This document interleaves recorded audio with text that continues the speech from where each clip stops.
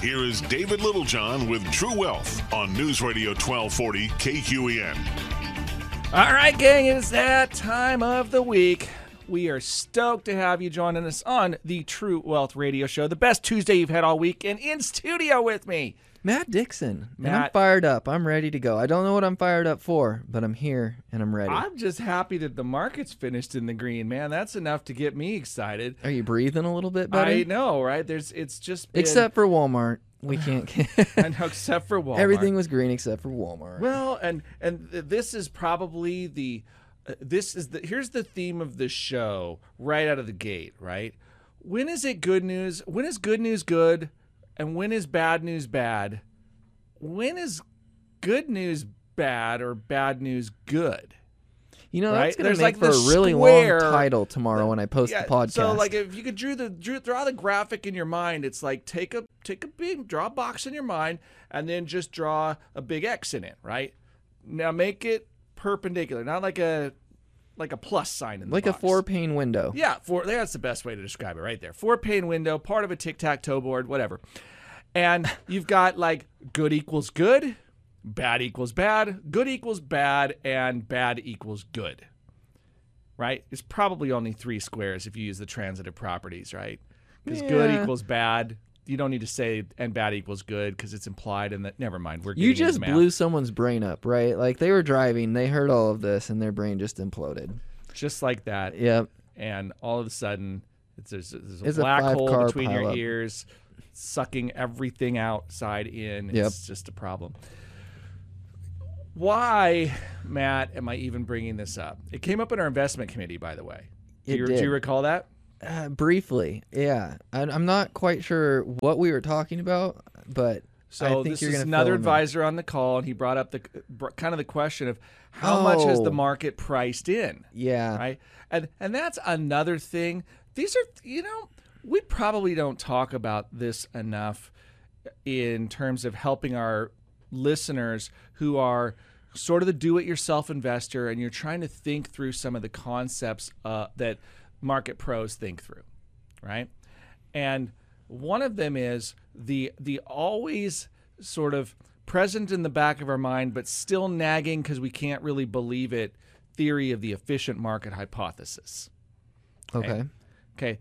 Now, for those of you that just are talking like the black hole in your brain thing again, you're like, oh no, what just happened?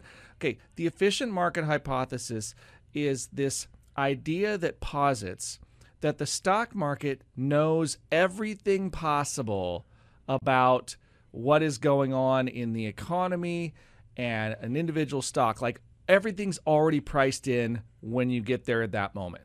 Like all the information has already been priced in. And it kind of almost makes sense because how many times have you ever heard someone say, I thought this was happening and then I was a day behind it, right? Well, and here's the thing is if the information, here's why I struggle with this, right? There's some people that believe in like the strong theory and the weak theory.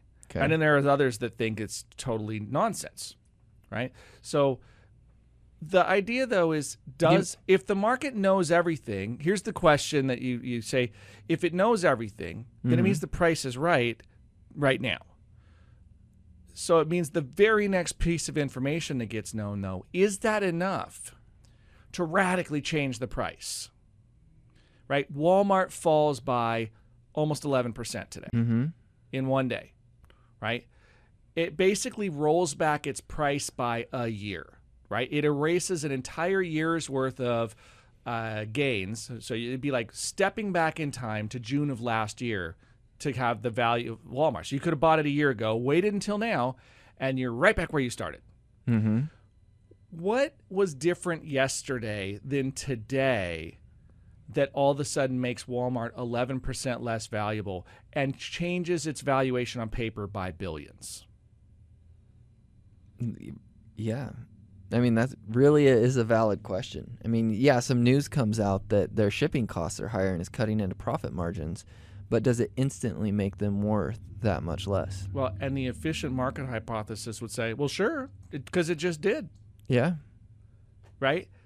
And this is where I go, maybe the market gets a You little. saying it like overreacts? in a way? Yeah, maybe it gets out over its skis. I love that analogy, by the way. But maybe it just gets ahead of itself. And maybe it's wrong. Right? Well, it's clearly not wrong because that's what the supply and demand curve is willing to do today. But stay with me. Okay. I'm going to make a case. All right. The case is it also depends on how many people are willing to play the game the day the price is decided. Okay? Right. Think of it this way. If you have a charity auction event, I get invited to these pretty regularly, Okay. and you have a whole bunch of people bidding on something, the price is more likely to go up quickly if lots of interest is there. Right. Okay. Only a few people, it may or may not go up. But it turns out it doesn't matter how many people are there bidding on it, as long as there are more than one and it's the right two people and they really want it. Right? All it takes is two people in a bidding war to drive the price up. Mm-hmm. Go back and forth, right? And the price goes higher and higher and higher. Now, the real question is, if you do something like that with very low participation in the markets, so very low trading volume, but very, very aggressive buyers, the price can move pretty radically. But the next day, everybody shows up to the auction, okay? And the people from the day before have to sell. Now, they don't really have to sell. That's not what's going on. But other people own the same stuff, right? In the stock market, lots of people own it. So all we really know about Walmart is the last trade of the day when the market's closed at that price. But what I don't know is when the market opens tomorrow, does somebody look at that and go, that is a heck of a bargain. I better buy it right now because Walmart is going to make a bunch more money and they may literally be guessing. And all they're guessing at is, do I think that Walmart management and the employees and the consumers and all that are involved in it have the chops for that company to be more profitable in the future than it is today? Mm-hmm. Yeah, and you look at some of these major institutions that trade on huge volume. You have to wonder about, were they trading on it? Or, I mean, was it one major company that decided they wanted to reduce their weightings on the news? What if it's an index fund, like an index changes composition, and so it's a forced liquidation because it's a mechanical sell? Yep. Right. Yeah, those are all different things. We talked before about like the idea of the plumbing of the markets, how things are connected behind the scenes. It's like the, behind the walls of your house, there's plumbing and electrical, and maybe other stuff in there, right? Well, that a few dead mice. Yeah, whatever that stuff is, the market has it too, and it's how it's connecting and making the things go. So Walmart's an interesting one because we could have the same conversation about Facebook. By the way, none of these are recommendations, right? I hope it didn't sound like that. We're just talking about different examples. Facebook fell a ton from its highs. It was over $300 a share. It's down to closer to $200 and something right now. Yeah, and Barely it's over still 200. trying to figure how to get out of the hole that it's in. So in that case, one might argue from the efficient market hypothesis that the market's totally got it right. It didn't bounce right back. I think the key there is the word hypothesis. Indeed. Yeah. I mean, because we really don't know. We don't. And now if you're out there saying to yourself, and here's the real question, so great, it's all just a gamble anyway. Ooh. Right? Is it? Is it really just a gamble? I think Warren Buffett would say, not really. So I don't think that it's just a gamble. You know why? Yes, I'm putting on the headphones. I'm gonna. I'll leave us on a cliffhanger. Yeah, I'll totally do it. Oh. We'll take a break, Feeling feisty. and when we come back, I want to talk about why I don't think the stock market is a gamble. Okay. But first, these important profit messages. Stick around. We'll be right back. This is Dave Littlejohn, And Matt Dixon. and you're listening to True Wealth on 93.9 FM and 1240 KQEN. All right, we're back, ladies and gentlemen. And if you're just getting caught up, how do they do it? Better go to the podcast tomorrow. Right? And Yep. it'll be available all over. You know why? Because of I this- post it. Because Yeah. of this guy. Thank you, Matt, for Uh-huh. keeping everybody plugged in here. All right. why do some people think the stock market is gambling? And Matt, do you think the stock market is gambling? Well, it depends on how you invest. If you just buy a bunch of speculative stuff and say, I'm going to get rich in 6 months, then it's probably gambling. But if you invest like a long-term investor and follow some guidelines and some general rules, I think it's more of an investment. Okay. Well, what if I just pick a bunch of terrible stuff and I lose all my money? Did you sell it, or do you still own it? It's actually not even a trick question. Like you can invest badly. Oh yeah, right.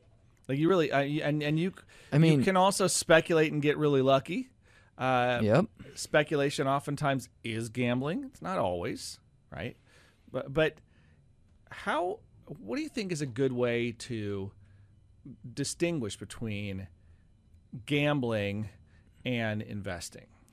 Well, first of all, I'm just going to go straight to the meat here and be like, if you go to a financial professional, right, a fiduciary, and say, I want to invest and I want to invest long term, and I'm not going to do silly things like pull my money out, put it back in all the time, and you just want to stay invested and back your risk off a little bit until you retire, the odds of you being okay are pretty darn good. Do you realize you just snuck in my opinion at least, the answer to the question? No, I don't. But find the answer in there. Yeah. I threw a lot on the table. The odds, right? Mm. When you are gambling, you know that the odds are not in your favor when you start. Right. Right? I mean, the house, the reason they say the house always wins is because the odds favor the house. Now, there are some people that are professional gamblers, and what they're really doing is they are trying to manipulate the outcomes or the probabilities through their own behaviors, right? Mm-hmm. The example would be counting cards. Okay, not supposed to do it in a casino, and you know why? Because if you're capable of doing it, you can assess when the odds are in your favor. And the house says, we're not interested in having you do that because gamblers are supposed to lose to us, right? They're supposed to win just enough to think they have a chance, but if they play long enough, they lose, right? That's the issue. And it's because the odds favor the casino. And there's also another issue in gambling, right? Especially when you're talking about the casino. And I'm not trashing casinos when I say this. This is just how it works, right? Is in theory, they have way deeper pockets than you, right? Because the casino can keep gambling with chips and sort of double down. And it's very, very hard to break the house by having an incredible sequence of returns where you just, if you could win every single time and double your money every time you did it and do it 500 times in a row or something, yeah, you'll wipe them out. Actually, less than that. Probably you could do it about 40 times and you'll wipe them out. In fact, really less than that, because I think the story, how many, all right, what is there, 64 on a chessboard? Is that it? Ooh. Right? And there's the story about, how much should I get paid? And it's like, well, just put a grain of rice on the first square in a chessboard, and then on the next square, double it, and on the one after that, double it. Just keep doubling it. Yep. And, they said, sure, it sounds like a great idea. And then when they did the math, they were like, oh, my gosh, that's more rice than exists. You can't do that. So you could bankrupt the casino if you had a sequence of returns that you just doubled it every time and never missed. Yep. And probably you'd only take, 15 times or something. Just double your money every time. Boom, boom, boom. Here's what'll happen. The house won't do it, right? They size the bet. Well, and they limit the amount that can be on the table. That's what I mean. Right, They size the bet, right? They will not allow you to double down every time beyond a certain size because it puts them in a problem position. Otherwise, you could borrow enough money to theoretically come in. I think in Vegas you can find some tables. You can find very high table stakes for sure. But even then, they're probably not going to let you clean them completely out. Right. Yeah. They still say, hey, $1 million table limits. Okay. But it's not like, well, if I miss, the table limit goes to $2 million now, and then $4 million, and then $8 million and $16 million. They're like, no, we don't do $16 million bets here. We do $1 million bets, and you're going to have to win 3 or 4 in a row to climb out of this hole. And they're like, and we know that it's statistically hard for that to happen. But if you had a system where you could more accurately predict when the odds were in your favor, you would disadvantage the house. That's why they don't allow it. Counting cards effectively allows you to do that. If you know what the odds look like, you can change your bet size. You can, like, I'm not a gambler, just so everybody's aware.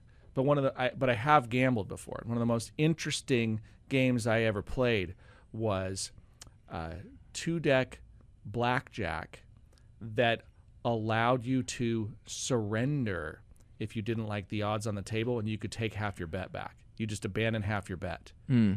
That was a really fascinating game because the payout structure, blackjack was still 2-1, but there were other elements at play here where the odds were different.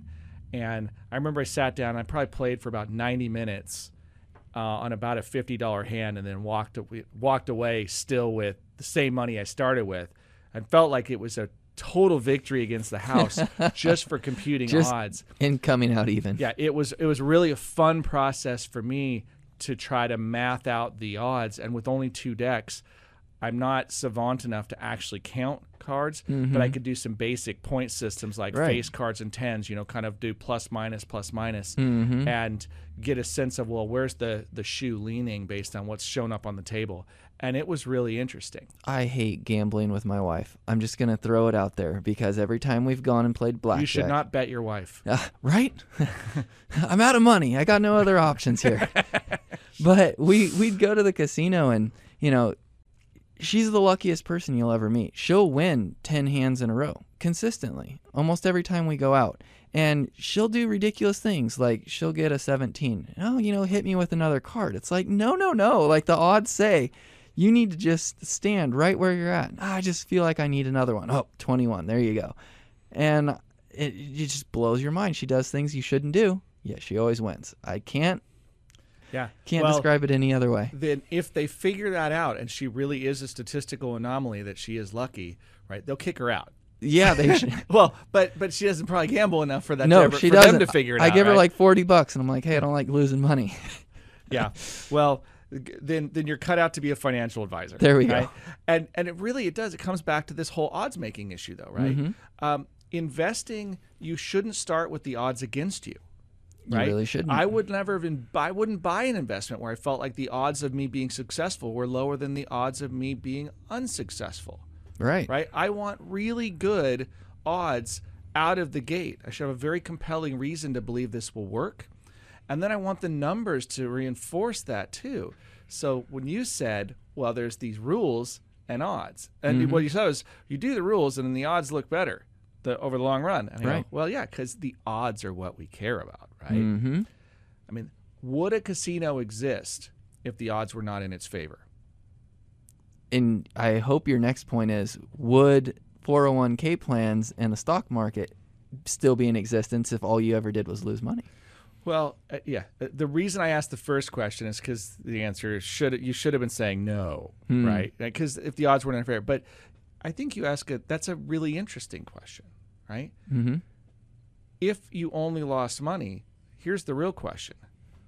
What does that say about the economy at large when all of the companies that you're investing in are considered less valuable than they were when you started?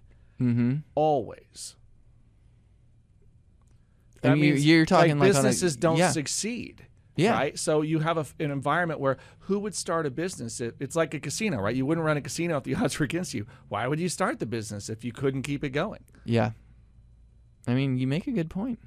And so that's the thing about investing that we need to sometimes ground ourselves in. Like right now, look around. I'm not going to sugarcoat this one. It is rough. Yeah. Okay? I mean, a lot of stuff's 20% off. Yeah. Inflation, as the government's willing to fess up to it, running over 8%. I just drove past the gas station on the way here. It's over $5 a gallon. I had neighbors that sent me pictures from California where gas was approaching $7 a gallon. Yikes. Okay. Diesel fuel is now at a point, when we talked about Walmart earlier, the speculation as to why that stock is being punished is because fuel prices are so high it's cannibalizing Walmart's already thin margins. Like they sell with very little margin in their product. They just go for volume. They go tons of volume, and Walmart has some of the best infrastructure for like order management and fulfillment in existence, right? In the known universe, Walmart is near the top of the food chain. Just because the system knows when it's low, when it needs to reorder, right? how to get it there efficiently. Yeah. I mean, Walmart's got its own, Amazon has grown a lot of it out, but Walmart was the pioneer. I've said this before, too, that Walmart to me is one of the most natural and threatening competitors to Amazon. 100%. Right? I mean, what else really lives in that space? I mean, eBay doesn't. No, eBay's kind of shifted because it used to be an online garage sale, and now there's all these vendors on there, and you're like, yeah, but is eBay really better than Amazon or AliExpress or a million other places, Shopify or wherever else you're going to go to get stuff? Right. I don't know. I mean, the internet's sort of wild westy about that stuff. Amazon, I feel like Amazon and Walmart just carry a higher level of trust with the product that they're selling. And I think that goes a long ways. Well, and I think a lot of it's because there is a viable return policy where the customer feels protected. Yep. But the point is that when we talk about the price of fuel, it's impacting both of these companies, and it's evident in their stock prices, well off their highs. Big time. Right? And these are companies that in the retail space, a couple things. First of all, they're in retail. Okay? Let's think about this for a second. If everything in your life costs more, what will you as a consumer do? Go to places where you can get product cheaper. Right? You will adjust your behavior. Right? You will do what's famously known in economics as substitution. Right? Right. So in theory, a company like Walmart might see more volume because people are really trying to make each dollar span a little bit further. So they might see more volume, but you also might see what people buy shift. Right? The joke is, you go from steak to, burgers to chicken to hot dogs. I experienced that this weekend. I was at Costco and we were looking at beef, and I'm like, I'm not paying it. I'm just not. I looked at the price and I said, I'm not going to pay that. Yeah, and then I went over and I looked at the pork loin and I'm like, hey, this is like a fifth of the cost. We're going to eat pork. It's not my favorite, but it's going to go a long ways and I'm going to eat it. Right. Make some pork tacos. We'll be just fine. And that is a very real example of substitution and why it happens. And why the prices are so high. I got to tell you that so much of this is going to be informed by people's politics. It's frustrating to me because people will blame things that's a stretch, right? Well, it's expensive because Jeff Bezos needs a bigger yacht. Like, I don't know that that's why it's expensive. But and if you don't know who Jeff Bezos is, look him up. It'll be fun.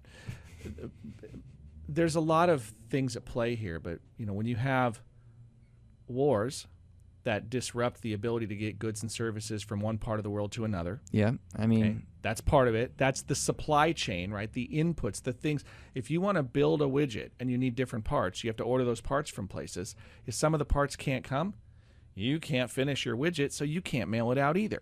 Yeah. Go try to get a car right now, right? Everything's expensive, and there's a line waiting for most of them because can't get the parts to get them built. I mean, baby formula. You shut down one of the largest factories in the U.S., you're going to have a shortage. Right. Now, they did just open it back up, but yeah. Right. And regardless, it may have been a perfectly legitimate reason, right? Yeah, they had good reason, but I mean, it's still jacked up the supply chain. Okay. Gasoline right now, part of the reason that it's so expensive is because of the issue of demand for a strong economy. And yes, the economy is still on paper very strong. But it's now facing massive headwinds. Fuel prices diesel prices at approaching $6 a gallon when a year ago they were closer to $3. That's double the cost to ship your product. So if shipping was 15% of the cost of your product previously, it's now 30%. Right? Yep. You either raise the price of your product so that you can stay in business, or you cannibalize the margin in your business. Okay? That's how this stuff works. And so we as consumers just look at it and go, gosh, why is everything so expensive? And you go, well, it starts with the fact that you can't, farmers got to put diesel in tractors. Fertilizer costs went up 30%. You can't get it. Yeah. Right? A bunch of the fertilizer came out of Russia. Yep. And you can't get it right now. Right. And so what are you going to do? You have to raise your prices. And so that's the hard part where it's like I'm watching the Fed hike interest rates, right? But inflation, I mean, how can you really curb it when we're faced with what we're faced? Yeah, so here's the question, right? Is if the Fed's raising rates while everything's getting more expensive, how much of this is the market priced in? That's an interesting question. Right. Let's talk about that after this next obscene Okay, profit let's break. do it. Stick around. This is Dave Littlejohn. And Matt Dixon. And you're listening to True Wealth on News Radio 93.9 FM and 1240 KQEN. All right, gang. Welcome back to the True Wealth Show. Dave Littlejohn in studio with Matt Dixon. Matt. Yeah. I know so it happens is in the middle of these breaks, we we have to remember what we were talking about before the break because we go off on these rabbit trails. Mm-hmm. What were we talking about? Well, we were kind of leaning into what stagflation looks like. Oh, yeah, that was it. I think it was what was the market priced in? I think that was the last question, right? Yeah. What has the market started to price in? And let me be very clear. This isn't a knowable answer. This is us taking a shot in the dark. Well, an educated shot in the dark. Yeah, I mean it's an educated guess, but it's not a knowable answer. And that is, if there is one thing that I could teach investors right now, without calling this advice, but if I could give counsel to people, it is, folks, look for an answer, as if there is some way to decode the market, and if you just knew all the variables, that you could say it will do this. And what I will suggest is there are simply too many variables. We lack the processing power and the ability to get all those variables into the machine fast enough to compute them before they've already changed. Are you kind of talking about how when someone comes to you and they're like, I want you to guarantee me a return without any risk because you're a magician and you can see the future? Well, I mean, that rarely happens, believe it or not. People that do that, it's really obvious. It's like, hey, I've got $1,000. Can you make me a millionaire by the end of the month? And I'm like, that's the kind of stuff they make jokes in movies about, but that doesn't happen in real life. And there's a very simple reason why. Okay, look, if I was capable of doing that, then I know an exploit in the market. Mm-hmm. Like there is something that isn't supposed to be there that I know about. It may be perfectly legal, right? So I'm not saying I'm breaking the rules to do it, but there's an exploit that hasn't been discovered by the rest of the marketplace. I need to exploit that as much as possible in the hopes that the market doesn't find out about it. Because if I share it with everybody else, the exploit will disappear. Mm-hmm. Right? It will work its way out of the system because everybody will figure it out. They will all start doing it, and it will no longer work because everybody sees it, right? It's like if a pitcher tells everybody what they're going to pitch beforehand, the batter has a much better chance of hitting the ball, right? It's like you're telegraphing to the market, and the market will respond by taking away the advantage. Right. So nobody does that. And this is why every time I see like some online thing promising, look at our 10 best stocks ever and you'll be, make a fortune. And I look at this and go, or subscribe to our newsletter and then you don't have to hire everybody that someone. Subscribes to our newsletter, can Gets all our buy Bill stock Gates. picks. Yeah. I'm like, it's not real stuff. Okay, now maybe there's real research. There are real research firms that go out and make an honest effort to pick good stuff. But if it works so well, you wouldn't need to sell the advice. Yeah, or you shouldn't be selling that type of exaggeration, okay? Yeah. Because again, it's back to the sequence of returns we talked about at the casino, right? Can you really get every stock to double in value every time you do it for 50 trades in a row? You'd be pretty darn rich if you could. Yeah, you would. You would have so much money, it would be obscene. But what folks don't understand is that as soon as another player enters the game, it's an auction marketplace. It changes the game. Mm-hmm. So you can say, well, academically, it would have happened this way. It would have happened until you joined, and then it would have changed the outcome. Right? It's like chaos theory or like every infinity time loop problem that you've had in all these movies where you go back. It's Back to the Future. Like, oh my gosh, Marty went back in time and changed the future. Kind of like the Matrix almost. You don't mock the Matrix. But that, you know what I mean? If you could go back in time and do it that way, time doesn't do the same thing going forward. So every time they give you this mock list, I'm like, you know, every now and then somebody will be like, here, look, I'll show you my results. Here's my brokerage statement. I said, okay. And what do we see everywhere? There's always a common disclosure on all legitimate financial pieces. Past performance is not a indication of future it's performance. no guarantee of future results. That's it, right? And so when we talk about this, I if I could get it through investors' heads, like, you're not going to know, right? You're going to have a very strong indication, but you don't get to a probability of 100%, right? If you do, then you're trading something else away, right? Oh, well, I can guarantee that you won't lose money. So, well, you aren't guaranteeing it. You're going to use somebody else will make that guarantee, and what they're going to do is they're going to trade you a defined outcome for the risk that they'll take on their side. Like an insurance product. An insurance product says, well, you guarantee that you'll get 5% return on your insurance annuity product year after year.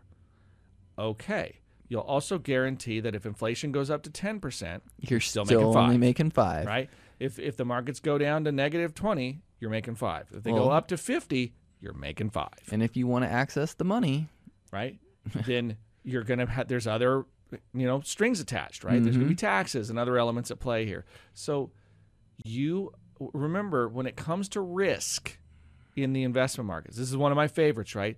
There are only 3 things that you can do with risk. Write them down unless you're driving. Make a mental note, right? You can manage risk. You can transfer risk. Or you can ignore risk, which is really just bad management. Right? Ignoring risk is like, well, I'm managing it horribly. Okay, that's what it is. So you either manage the risk or you transfer it. That's all you can do with it. So you own it yourself, you take it on, or you transfer it. And that's what insurance largely does, or derivatives, in the options marketplace. What are those? They're insurance-like contracts. Sure. Right? Maybe not issued through an insurance company, but they are insurance-like in their structure and behavior. Right. So, do you want to talk at all about the options and how it's kind of like insurance, or is that just going to get us too far in the weeds? I feel like that's a weeds conversation. Maybe we should talk about that next week. Do like an options type. We could. The thing about that whole environment, right? Like the whole derivatives landscape is, Warren Buffett has a famous quote for that. It said, derivatives are weapons of mass financial destruction. Yeah. Right. And it's because they're built on products that don't necessarily exist in real life. Like, you can have a stock that is a real thing, then an option on the stock, which is a derivative of that, but then you can have an option on the option. And now you've got a second order derivative. Well, that's a house of cards and leverage now. And if you pull the wrong card out from the bottom, the whole thing falls on itself. And if you don't know what an option is, let's keep it really simple. Most people think of options, and with stocks, you're like, wait, how does that? You've heard of options before. They're on houses. Like, hey, you have an option to buy it for this price. I'll let you buy my house. I'll give you the first right of refusal. That's kind of what an option is. Right of first refusal at a price. Okay. The thing is, it's only for a limited amount of time. Okay. You have the right of first refusal for the next 6 months. And the right of first refusal, I will make it for this price. Okay? That's what you're doing. You have an option now. You have an option to buy that house for a price and a time. So if the housing market falls out and the house you agreed to buy for $400,000 goes to $150,000, you probably aren't gonna. Yeah, your option is basically worthless. Right. You're better off just not buying it. Well, you're better off buying the house on the free market at $150,000 Yep. than using your option to overpay for it. There you go. Right. But if the housing market explodes, it goes and up it's to $1 million, then you're like, hey, I can buy $1 million house for $400,000. Score. Everyone's now Googling how to trade options now. Well, again, derivatives can be weapons of mass financial destruction. Do not tread lightly into this, because the thing about options is they are related to something else, but they also have a couple of critical elements at play here. One of them being, how volatile is the market, Yeah. because that's how much is somebody willing to, how much they're going to have to pay somebody to guarantee a price when the price is moving all the time. Okay, It costs them more, so they have to look at the volatility of the stock and how long does that guarantee last. So now you have time as well. So you end up with what we call time decay and implied volatility, and and some other factors that go in that too, including volume and so forth. So it's you're taking an already complex world and adding more layers of complexity to it. Okay, I'm just saying, tread cautiously. I like that warning. That is why, and there are people that are very successful with it. And just so you're aware, there are ways to do option purchasing with relative safety too. Right? You do not need to take on tremendous risk treading into that market, but you do need to be aware of how those risks work, and that structuring absolutely matters. Like what you choose to buy, when, and how, and the price you pay for it will change your exposure to market risk potentially radically. So you don't just go willy-nilly into this. And a lot of people pay the education tax, right? Learning is expensive. You'll make mistakes. It'll cost you money. So anyway, this whole thing was, the original premise of the show was to talk about, what's priced into the markets or not, and it was all on when is good news good and when is good news bad, right? And I feel like I really lost the moorings on this. I can bring it home, but we better let's take our last break. Don't worry, David. You're going to hit a home run. We'll take the last break. When we come back, is good or is good bad? We'll try to sort it out right after this. Stick around. This is Dave Littlejohn. And Matt Dixon. You got True Wealth on News Radio 93.9 FM and 1240 KQEN. All right, gang. Welcome back to the home stretch of the True Wealth Show, where I have had now listeners remind us that, boy, are we on some rabbit trails today. And that is true. So let's get back to the original question. When is good news good and when is good news bad? Okay. Give me an example of when good news is bad. So let's start there. This happened back in 2018. Okay. And what was happening is the markets were starting to improve. The Federal Reserve said, hey, we're going to start lightening up on our bond buying program. They went through something called Operation Twist, where they were changing the duration of their bond portfolio that they've been adding to, and they talked about starting to raise interest rates. The markets kind of freaked out. Okay. And then a series of economic events occurred that would be perceived as negative typically. It's bad news. But the markets went up. And the reason was because the Federal Reserve responded by saying, because of these changes in the economy, we are going to stop raising rates and go back to our trend of keeping the quantitative rates lower and quantitative easing, which effectively meant we are going to bring the punch bowl back. Right? And everyone wanted a drink. Right? And they're saying, we first it was the punch bowl, the spiked punch bowl of free money for the economy or cheap money for the economy. And then they started to take it away, and everybody went, boo, I like the punch bowl. Right?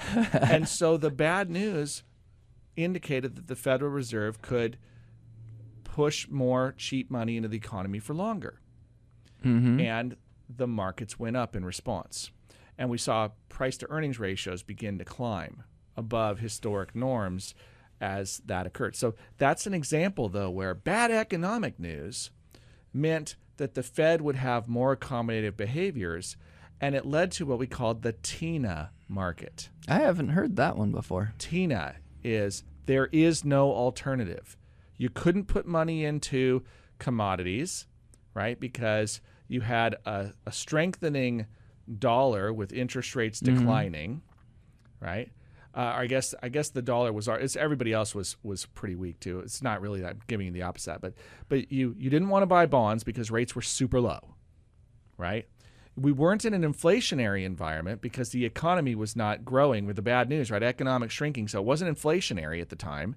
And the job market was iffy. So that's part of why commodities weren't attractive, because there wasn't inflation. Interest rates were already super low because of quantitative easing. So you didn't want to buy bonds because you had duration risk in bonds. So you started looking around, and you could buy real estate. In hindsight, that ended up being a pretty good purchase for a lot of people. And you could buy the stock market. And it was because there was nowhere else to go, right? There is no alternative. So stocks got a bid, is what we called it. There was people wanted to buy stocks. Do you feel like we're still kind of living in that environment where it's like bonds still aren't attractive? Where else is the money going to go right now? So, yes, I think that is still part of it. And that is what is continuing to make this market a challenging place right now, is that when you look at where your opportunity sets are, interest rates rising tends to mean the U.S. has a stronger currency. Well, it's not that that's not what the U.S. currency is strengthening over other currencies right now, even though we're raising our rates. You wouldn't expect the dollar to strengthen with our rates going up like this, but it has, which means that it's not good for our trade balance. And so you find yourself going, well, I don't want to buy bonds if rates are going to go up because they're forcing them up, right? But I don't want to necessarily buy commodities if the dollar is strengthening. I can't. Money's costing more for real estate. It's already expensive. I'm back to the TINA thing again. And you go, well, now what? And again, I'm not advising you one way or the other about buying stocks. I'm just saying this is the economic landscape that we're dealing with. And so right now, good economic news is good, but if it's too good, it's bad. Because that means the Fed has to raise rates now. Right? Yeah. So what we need is good enough economic news that we still feel like we're getting a soft landing and the Fed's, going to engineer an economic soft landing, no recession, right? So good enough to not be recessionary, but not so good that the Fed has to raise rates even more. We're kind of crying because they took the punch bowl away. Oh, the punch bowl being gone is where it's like dumped all over your white carpet. Exactly. That's what it feels like. It's no punch bowl now. It's just tears, right? Tears and stains you can't get out of the carpet. And that's it. Is now the mess. Now the cleanup. We've been saying for a long time that this was coming, right? This should not be a surprise. These high fuel prices, it's. Yes, the war did impact it because Russia was part of the supply chain, but we've also shut down a lot of our own domestic production. Everybody knows this. This isn't a political statement.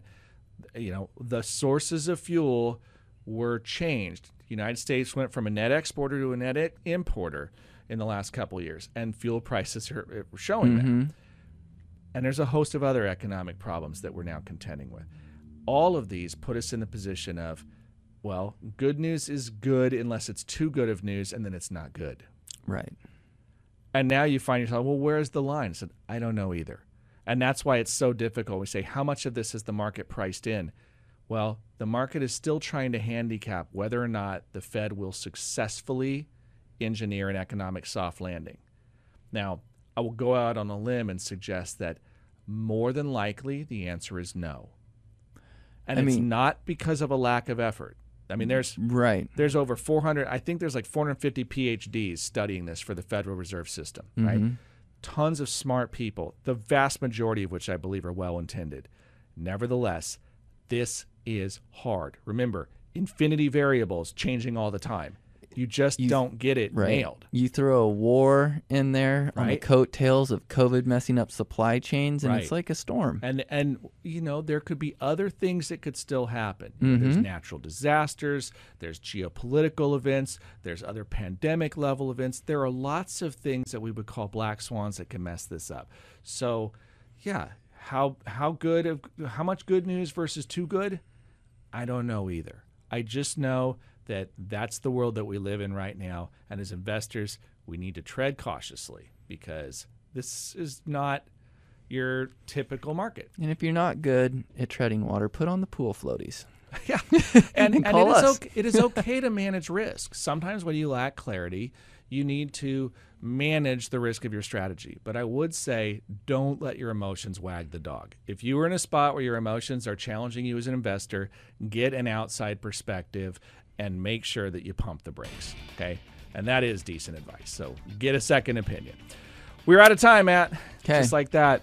How do folks reach us if they would like a second opinion themselves? Give us a ring, 541-375-0898. All right, gang. You can also check us out online at info@littlejohnfs.com for email, or just go to littlejohnfs.com and you're all there. Until next time, we're out of here. This has been David Littlejohn. And Matt Dixon. And you've been listening to True Wealth on News Radio 93.9 FM and 1240 KQEN.